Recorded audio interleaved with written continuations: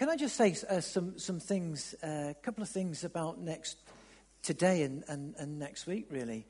Next week's general election, if you didn't know that already, and Bourne House is being used as a polling station. The church is used, but Bourne House is being used because of the Christmas party extravaganza that goes on the whole week here. So think and pray. It's amazing that Bourne House is being used. It's a place where we pray. It's a place of worship, so that we might have an influence. Not that we influence the election in a way, one way or the other, but there's an influence of grace, there's an influence of righteousness, there's an influence of mercy. So that is amazing in itself. And it's moved from the church to the house because next week over 500 men, women, boys and girls are going to come through the church. The Christmas party is becoming bigger and bigger and bigger. It's amazing. All from our community. The world will be coming. So between the Christmas party next week, in toddler time, Christmas party, and the election, a couple of thousand people will be coming through the church here. You know, people say about what we're doing in the community, what about evangelism? It's amazing. It really is quite amazing. And we have an amazing opportunity as we worship and as we pray. And this year at the toddler time party, there's a real heart, and we've been praying over the year that there will be a real sort of great fun. It's an amazing time for parents and children, but the central message of Christmas, that God so loved the world, will come through.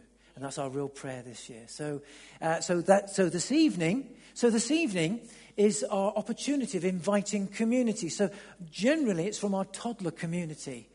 So in our toddler group throughout the week, you may realize this, we probably would have, in the course of any week, 350 different people come through our toddler group. And babies. So it's Oasis toddlers and Oasis babies. From our community, mums, dads, grandparents, single parents, and babes and children coming through this place. Wow. I don't know about you, but I've never known anything like it. It's absolutely amazing. I see it across the week. And what an amazing opportunity to influence our community. Now, lots of people in our community, I'm taking some time because you might not realize this, and it's something to really be excited over and pray over. Lots of people in our community say about the Oasis Toddlers, what a great toddlers that is. And so it is. But the influence of the Spirit of God. Yeah. You know, the presence of God, Andrew rightly says, the presence of God is here. That isn't just to make us feel wonderful, although he does. But the presence of God, the tangible, almighty, the heavenly, the holy, the good God. See, and parents come here. And they'll be going into the creche, which is, I would love to show you what it's amazing in there. It's like a grotto. You'd pay a fortune to go to the Intu Centre. And it's amazing what's going to be. It's like amazing in there. And then people have an amazing experience. But our desire is that they would experience the presence of Jesus here. That's our desire. And so let's, get hold of that this year. So this evening, 4:30, it's our family carols. But you may say to yourself, well, that's not me. I haven't got any children. I've not got toddler. I've not got a baby in the family carol service. So it's a night, there's no 6 o'clock meeting. There's no evening meeting. Our evening meeting is at 4:30 as a church, family carols. And we would love, as the toddler and our community come and gather here, right? And the donkeys are going to, I don't know how we're going to do it, but the donkeys are going to actually come in here. That's the idea. There's 2 of them. I asked why, because they need their friends. And one without the other gets upset, so there's 2. There should only be 1 for the story, but we've got 2, so that's fantastic. And it's drawing the families here, but it'd be great if also our church, as a church, you and I, community, you could think about being here too. Because it'd be great to have the world come here, but it's great to have other people to say welcome, welcome. Rather than just a few of us. And over the years, people have got that vision. And it's a great opportunity just to shake someone's hand and to say, how great to see you. It just warmth and be Jesus. And you know what? It's making a huge difference and a huge change. So, okay, there goes. There's me. That's me for a moment or two. But it's exciting. I see it. I've got used to it. I see it. You might not. But it is amazing what's happening. what's happening. And our coffee house being released and renewed. Loads of new people coming through the coffee house. You know, Alan, Coral, Andrew, Penny, others of you, Maureen, others of us, Carol, Sophie, you know, others that volunteer and others that I may not have mentioned are seeing and hearing and people coming to a prayer and a coffee and prayer. It's amazing what is happening. Thanks, Mike. Honestly, it is. I have to pinch myself. And when Mike leading, what a great worship team here. Mike leading and saying, we're praying, Lord, it's not just in here, but out there. It's happening out there. It is. And they're also coming here. I pinch myself saying, wow. And so I am excited, and I'm not the sort of excitable type of person. Speak to my wife and she's saying, Adrian, you're right. You're quiet. You like to be in the background. You don't. But as Andrew's leading us this morning, you know, wow, what can we say? What an amazing, what wonderful God. And if I'm not excited, if you're not, we're not. And I want to talk about that this morning when we look at Joseph's journey. There we go. Okay. And that's what I want to talk about this morning, about being excited about the journey, getting excited about the Christmas journey, and that Christmas isn't just one day or a few days or so many shopping days left, whatever it is you've got left, but it's an all-round journey, and just getting excited about that again. And over the years, I've been through many a Christmas. I've been a Christian quite a long time now, 36 years a believer. That's quite a few Christmases as a believer, and I've got used to certain things, and I'm just digging afresh, and God stirred up my heart again and again and again, because it's a journey that we're on with him together. So let's have a look at a few things. So I want to read just a few verses from Matthew chapter 1, and it's well known in the account of the birth of Jesus, and particularly at the Christmas period, we would read it quite a lot. But if you've got a Bible, you might want to turn to it. If not, just sit back and listen. It's Joseph accepts Jesus as his son. It's in Matthew chapter 1 and verse 18. And we read, "This is how the birth of Jesus the Messiah came about. His mother Mary was pledged to be married to Joseph, but before they came together, she was found to be pregnant through the Holy Spirit. Because Joseph, her husband, was faithful to the law and yet didn't want to expose her to public disgrace, he had in mind to divorce her quietly. But after he considered this, an angel of the Lord appeared to him in a dream and said, 'Joseph, son of David, do not be afraid to take Mary home as your wife, because what is conceived in her is from the Holy Spirit. She will give birth to a son, and you will give him the name Jesus, because he will save his people from their sins.' All this took place to fulfill what the Lord had said through the prophet. The virgin will conceive and give birth to a son, and they will call him Emmanuel, which means God with us, God amongst us. When Joseph woke up, he did what the angel of the Lord had commanded him and took Mary as his wife. But he did not consummate their marriage until she gave birth to a son and gave him the name Jesus."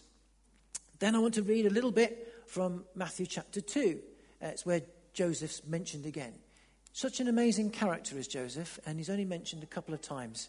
But here we are again. And so in Matthew chapter 2, verse 13, it's part of the story of those early 18 months of Jesus' birth and life. When they had gone, that's the wise men or the travelers. When they had gone, an angel of the Lord appeared to Joseph in a dream. "Get up," he said, "take the child and his mother and escape to Egypt. Stay there until I tell you, for Herod is going to search for the child and kill him." So he got up, took the child and his mother during the night and left for Egypt, where he stayed until the death of Herod. I mean, that was some time. And so fulfilled what the Lord had said through the prophet, "Out of Egypt I called my son." When Herod realized that he'd been outwitted by the Magi, that's the wise men, the stargazers, he was furious. And he gave orders to kill all the boys in Bethlehem and its vicinity who were 2 years old and under. He committed a genocide. That's basically what's going on here. It's horrific. And in accordance with the time that he'd learned from the Magi. And then what was said through the prophet of Jeremiah was fulfilled. A voice is heard in Ramah, weeping and great mourning. Rachel weeping for her children and refusing to be comforted because they are no more. After Herod died, an angel of the Lord appeared in a dream to Joseph in Egypt and said, "Get up, take the child and his mother and go to the land of Israel. For those who were trying to take the child's life are dead." So he got up, took the child and his mother and went to the land of Israel. But when he heard that Archelaus was reigning in Judea, in place of his father Herod, he was afraid to go there. Having been warned in a dream, he withdrew to the district of Galilee and went and lived in a town called Nazareth. So was fulfilled what was said through the prophets, that he would be called a Nazarene. So I just want to take a few moments and just speak about the birth narrative or the birth account of Jesus from Joseph's point of view. Over the years, it's probably something to be honest, maybe to my shame, in all these years, it's something I've hardly ever done. In 36 years, and probably 30 of those in speaking and preaching, I've maybe done that maybe once. Probably. So I was intrigued this time as I was reading the birth narratives, thinking about this day a little while ago, and some things jumped out of the page regarding, and I want to look at things from Joseph's point of view. We can look at it from the shepherd's point of view, from the wise men, the Magi, from Mary, Elizabeth, and John the Baptist, and the prophecies in Isaiah of Emmanuel, God with us and amongst us. I've looked at all of those over the years, but I've not looked at this point. And it's interesting because Joseph's briefly mentioned over these 2 chapters. I say 2 chapters, it may be 20 verses or 25 verses, and the account of Joseph and the instrumental part that he played in the safe delivery of Jesus, the Son of God, is quite spectacular. I would say that if Joseph hadn't seen what he'd seen in his dream and hadn't done what he'd done as the dream, the appearance of the angel had instructed him, we may not be here today. I know hindsight's a great thing, but he had an instrumental part to play, a monumental, a pivotal, and quite an amazing part to play in the safe delivery of the Son of God into this very world. It's quite spectacular, and he gets a bit of a mention, so I wouldn't say it's matter of fact, but just generally, it's not glossed up, Hollywood style, as it were, the way that he's mentioned. And he never takes center stage. The lady in blue, Mary, the girl in blue, takes center stage. From all the nativity plays, the little child wears the blue outfit. That's what I'm getting at. But Mary takes center stage, and rightly so. Carrying the Son of God within her womb, and I understand it. But Joseph never really takes much of a center stage in anything, and yet he plays a spectacular part. And there's something that we can see, and something that I've sort of learned afresh this last time as I've looked at him and his reaction and his actions. Somebody said it's not just your actions, it's your reactions that's important in life. My temperament, I'm a funny old sort of character. I'm a bit sort of laid back, quite a quiet character. But at the same time, I have to control a bit of the Latin part of my dimension of my life, because I can get a bit wound up, I can get a bit snappy, and that's something I have to work on really hard. So I'm a funny mixed bag of a person, if I'm honest with you. And so there's some things that we can learn about the character and reaction and actions of Joseph in our own journey. And I want to speak about your Christmas journey, my Christmas journey, not just for the next couple of weeks, because Christmas is coming up, but thinking about life. And that's what I want to take us through, just for a moment or two. Yet, such a defining role does Joseph have in Jesus' safe birth and delivery. When I entitle this Joseph's journey, because they do, Mary and Joseph go on a journey to Bethlehem because of a census. But I want to say to you this morning, I want to put to you that it wasn't just a dusty road. A bit later on this afternoon, we'll be singing as these little donkeys, as these big donkeys, come in and walk in, little donkey on a dusty road.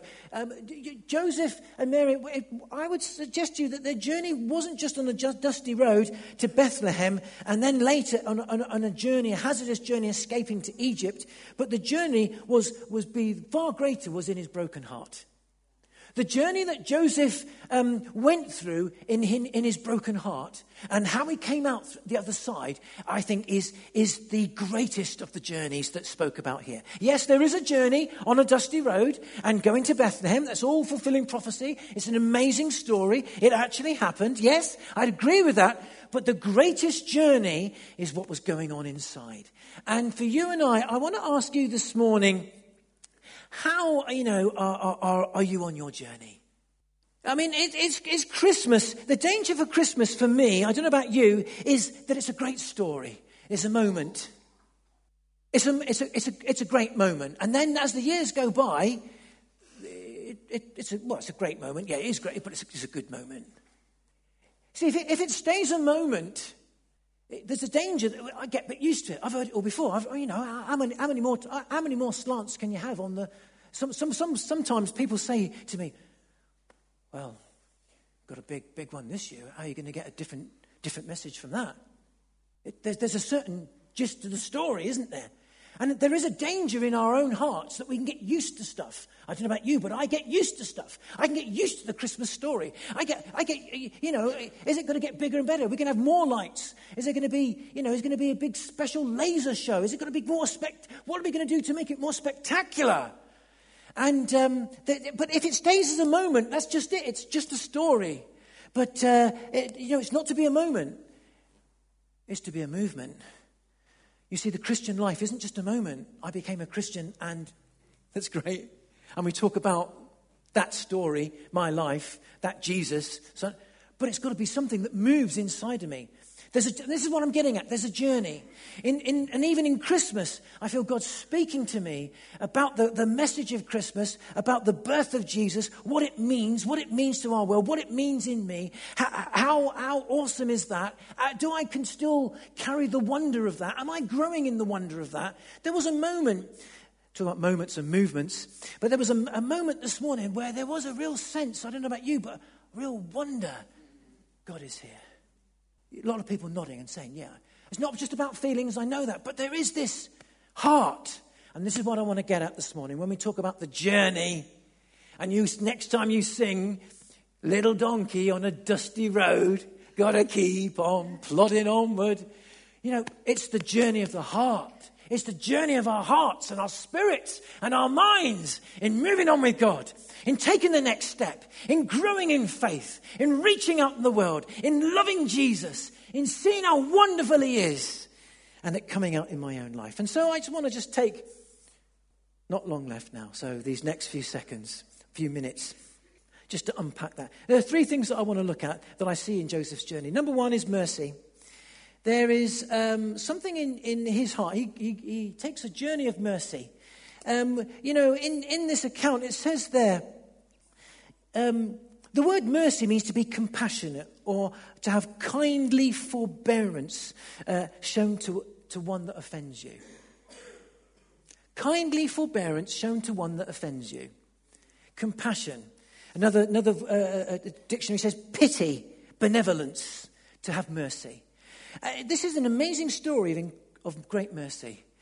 Now, you might not realize that, but if you look at the text, it says there that Joseph, when he heard that Mary knew that Mary was with child, it says in verse 19, because Joseph, her husband, was faithful to the law and yet didn't want to expose her to public disgrace, he had in mind to divorce her quietly. Let me explain that, because you might not think that carries much mercy. You might be thinking, what on earth is all that on about in the age in which we live? If I might just say this, in the day and age when this happened 2,000 years ago, in Eastern culture, in Eastern Jewish culture, marriage starts with a pledge. So the families get together, the fathers get together, a person who'd be like the groom groomsmen would get together on behalf of the family, and they would talk about the bride and the groom, and they would agree, and they'd agree a price, a dowry. They agreed a dowry price because the woman leaving her home would join the family of her husband, and that family would generally they'd all stay together in the same home. And so one family would be losing one of their family to another, and another family gaining. And if you lost a member of your family, that was one less to work and forage and look after life. And so there was a compensation. That's the gist of the marriage. The marriage act and contract, and so what would happen? There'd be this pledge, this season of pledging, and then as the contracts were drawn up, betrothal, and at the point of betrothal, that was it done. You were like married, but you weren't married, but you were married. Legally, the two were bound, and then there was a year between what they call the pledge betrothal and then the actual marriage wedding day.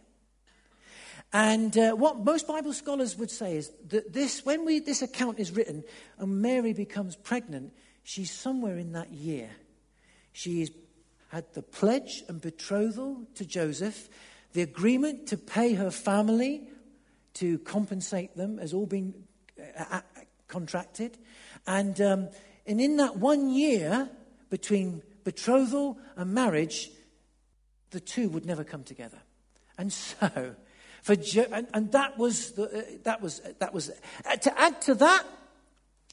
And so in that time, and so to find that Mary had a child, Joseph would say, "It's not me." This was massive. This was massive in their culture. This was cataclysmic in their culture. Now I say cataclysmic because it's dangerous. In the culture of the day, and even in some parts of the world to this day, if the betrothed was found to have a child, it's not the husband because that's the way it was worked out, then, yes, there would be a divorce, but it would be very public. And in that public time, there would become mob rule. And in Jewish law, they were allowed to stone that person to death. It's not right. Of course it's not right. I'm just saying that's the climate and the environment. Not only that, for Joseph to, let alone any of that, all this would be going on in his mind and heart. Imagine the seat now. Not only that, if Joseph were to take the child on board, gossip, rumour, stigma, the sort of culture of that age where you were in a village and a family, everybody knew you, everybody saw you, you saw everybody every day. It's a bit like Long Eaton, really. You go to Asda and you see everyone. You watch which counter you're on and what you're buying. In case somebody pops on, you know, hello. And the stigma would have been awful. And so even if Joseph said, well, we're going to do this, ride out the storm, you couldn't. You wouldn't for the rest of their lives. So there was a terrible dilemma. And so this is the background of what's going on. And it says that Joseph there, this is a story of incredible mercy. What Joseph does, initially, it says before he knows anything, this is the account it says there. He says he wants to honour the law. So I believe he was a God-honouring person. But at the same time, he didn't want to show this publicly because he knew what this would do to all of the families and what this would do to Mary. Probably lead to her death. At worst, but at best, probably stigmatized for the rest of her life. If he did this privately, do you know what would happen? Mary, even if this was private and nobody knew generally, and she wasn't stoned to death, privately, she would never be able to marry again. If she could, no one would want to marry her in the culture of the day. And if you weren't married, you had no livelihood. It was just the culture. That's that culture. So she would have been doomed to poverty, shunned by her family, even if she had a life. This was awful. For us, the Christmas, the nice picture and everything, but it wasn't. At that moment, it was frightening. It was a frightening moment. But Joseph decides, I won't do this public. I would say he moves in mercy. There's the shock, the horror, the outrage, the shame. It was a huge catastrophe. And yet Joseph moves with compassion, kindness, forbearance, benevolence. And that's what mercy is. Joseph decides to divorce her quietly. God's mercy to us, Rick Warren said this, God's mercy to us is the motivation for showing mercy to others. Remember, you will never be asked to forgive someone else more than God has forgiven you. My journey, Joseph's journey. Joseph had to go on a journey. He started a journey of mercy, and it wasn't easy. And so for you and I, there is a journey this reminds me of my own journey of mercy. Christmas, God's mercy to you and I will never be asked to do more than what he's already shown you and I. Isn't that amazing? But where are you in your journey? Jesus said this in Matthew chapter 5, verse 7. Blessed are the merciful, for they will be shown mercy. If you're compassionate, kind, benevolent to those that hurt you or offend you, then we will be shown blessed mercy. I sort of think that mercy seems to multiply. It appears to me that from what Jesus says about, if you show mercy, you'll be shown mercy. From what we see with Joseph, you see, what happens with Joseph is that he determines to divorce her quietly, verse 19. And then in verse 20, an angel appears to him that night and says, don't do it, don't do it. The child that she has is born of the Holy Spirit. This is the Messiah. This is the special, the anointed one. This is God's one. And Joseph then obeys what the angel says. Mercy multiplies. He moved in mercy before he knew. And then something amazing happens. It's a release of God in his life. And I want to put to you that mercy multiplies. It spreads. It opens the floodgates of God's love. It puts you and I in a place to receive even greater mercy, the presence of God himself. When we are merciful, when we are benevolent, when we reach out to those that offend, because God is so good, it seems to open a gate, a floodgate, the very opening of heaven to our hearts and lives. This is what happened to Joseph. He went on a journey of mercy. Second thing I want to say, that journey is not only a journey of mercy, but it's a journey of love. I believe Joseph loved Mary. I honestly believe that Joseph really did love Mary. He wasn't just doing the right thing. You could say, maybe I'm reading a bit too much into it. But look, it does appear in the text that he's torn between, it says that Joseph was a man faithful to the law. And it says, I will divorce Mary quietly. He didn't want to see her hurt. Interesting. He's caught in a double whammy. Imagine the agony, the anxiety, the dilemma, the depression, the worry, the angst of that moment. And I would say this, that there's two things here. Mercy, compassion to those who offend us requires love. This is why I think that Joseph truly loved Mary. It requires a love. And it says of Joseph that he was faithful to the law. I believe that he truly loved God. And yet he wanted to divorce her quietly. The law would say he could be open about it and have restitution himself. And if she was stoned, that wasn't his lookout. But there's something more. He wants to honor the law of God and love God, but he also loved Mary with I think, a heart that he didn't want to see her hurt. And it wouldn't see her have public disgrace and mob rule. I believe that Joseph loved God. It's interesting. It says he's faithful to the law, verse 19. And then the angel says to him, Joseph, son of David. He was greeted by the angel, Joseph, son of David. Now, to you and I, that rattles off to me. But that was a very special greeting. It was a very highly exalted greeting. David was the greatest king that Israel had ever had. And it was of the line of David that the Messiah was predicted in prophecy to come. And so when the angel says, oh, Joseph, son of David, he's highly exalting him. Joseph was a really special guy.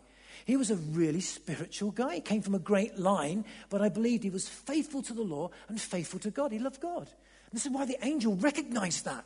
It's amazing. It's there in the text. You can look at it for yourself. And it's interesting. The righteous receive revelation. When we're in a place of mercy, the gates of mercy seem to be open to you and I. When we're in a place where we're right in our hearts with God and we don't realize it, then it's that God reveals himself to us and we think, where did that come from? when you do the right thing and you don't realize you're doing the right thing. You know, Joseph in his heart said, I'm going to do this quietly. He put himself in a right place with her, a right place with God. Then that God revealed himself. God opened up heaven to him. Are you looking for something in your heart, your life, your home? Are you looking for God in your life? Do you want to see a way forward? Open your heart to mercy and the love of God. You know, love sees. A.W. Tozer said this: you can see God anywhere if you set your mind to love and obey him. How about this? I'll say it again. It's a great quote from Tozer. He said this: you can see God anywhere if you set your mind to love and obey him. This is what Joseph did. He saw God. God revealed himself. The angel revealed. I believe it's because of love. You see, in 1 John 4, we read that God is love. God is love. That's who he is. Intrinsic nature of God is love. If you set your heart to love God, even though you don't see, you will ultimately see. It's amazing. You think, oh, if I love them, they got one up on me. Oh, if I love them, I don't like this. I understand that because I feel like that at times. But if you truly set your heart to love, if you truly set your heart on this journey of mercy and this journey of love, then you will see God, feel God, know God, experience God, have the presence of God in your home, your life, your heart, your marriage, at work, whatever it is. So important. I can't stress how important this is. We often hear about love and love God, the love of God. Absolutely right. This is incredible. This is foundational. This is the linchpin. This is the pivot, as it were, for our whole of our lives. You know, C.S. Lewis said this: though our feelings come and go, God's love for us does not. Though our feelings come and go, God's love for us does not. Doesn't change. And you and I will feel out of love, in love, can't see God of love. Reach out to him. Where are you growing in your love for God and the love for those around you? Where are you growing in your journey of mercy? I want to ask you this morning. At Christmas, you know, it's God's love for us. God's mercy poured out towards us. God's love bestowed upon us. Such is the good nature of our God. Where are you on your journey of love for God? Finally, sacrifice. With this we'll close. You know, Joseph would have had a life confronted by gossip, stigma. You know, whose child was this? If he'd have just took the child on board, which he did that actually. And in Jewish tradition, there's a lot of gossip and stigma in general Jewish tradition about the child of Jesus. It's not true, but this did follow him later. Joseph would have had a life of gossip and rumor. Whose child is that? You can imagine the townspeople saying, you know, you're supposed to stay apart for a year. Where's that baby come from?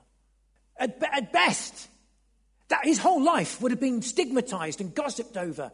You could say, well, I get over that. In this age, you okay, switch off Twitter, unfriend them, blank off this, switch off the TV, go and live on the Isle of Skye or wherever it is you want to go and on your own or something. But in that society, you just couldn't escape. You face him every day as soon as he opened the door and went to get some water or whatever it was. You know, there was a sacrifice. You know, and that would have followed him when he obeyed the angel, I would believe. Later on it says that they became refugees, migrants, fleeing genocide. Herod was going to kill all those 2 years and under. And so they had to... This is a lovely story, but it's a tough story. It cost them dear as a family. It cost Joseph really dear. They had to flee genocide, mass extermination of babes and up to 2. Hundreds of children in the vicinity, and they had to flee for their lives.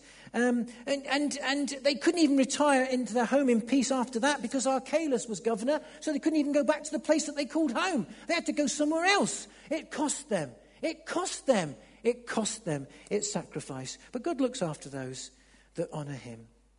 You know, love gives. It's a sacrifice. The expression of God's love is to give. He gave his son.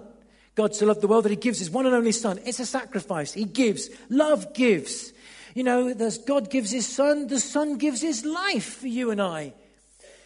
In the giving of his son, as Andrew rightly said, this beautiful baby, He then ultimately will grow to give his life for the world, the sins of the world. And we are called to give our lives, our very hearts to God. That's the greatest expression of love that you and I can ever give God. It's not your time. It's your life. It's not just a bit of energy. It's your very heart, my heart, to sacrifice, to give our lives to him. And then pour them out for others. And so we see in this story, Joseph's journey is one of mercy, love, and growing sacrifice. And God blesses them with the most amazing son who grows and changes the course of the universe. Not just the history of the world, but the very course of nature and the very universe. How amazing is that? Hope is here. Will you join the Christmas journey, growing in mercy, growing in love, and growing in sacrifice? Let's pray. Let's pray. If the worship team could come back, that'd be great. We'll close with it as we sing, but I'm just going to pray. Let's follow the journey, this wonderful God, and grow in mercy, grow in love, and grow in sacrifice. Father God, see our hearts. We give you our lives afresh this morning. We thank you that you so loved the world that you give your one and only Son, that whoever believes in him shall not perish but have everlasting life. Hope is here. How good you are, Almighty God. Now will you receive our hearts? We want to grow in mercy, compassionate to those that offend us. Grow in love and grow in sacrifice as we give you our hearts today. Father God, will you receive my heart, my life, my mind? In the name of Jesus, I pray. Amen. Amen. God bless you. Let's stand together as we close this morning and seal that for our own hearts. And this 2019, let's join the journey. Let's grow in the journey. You may have to rejoin the journey. You may need to renew your heart for the journey. Whatever it is, whatever you need, whatever we need to do this morning, let's give him our hearts and lives afresh as we honor him and give him the highest praise. God bless you.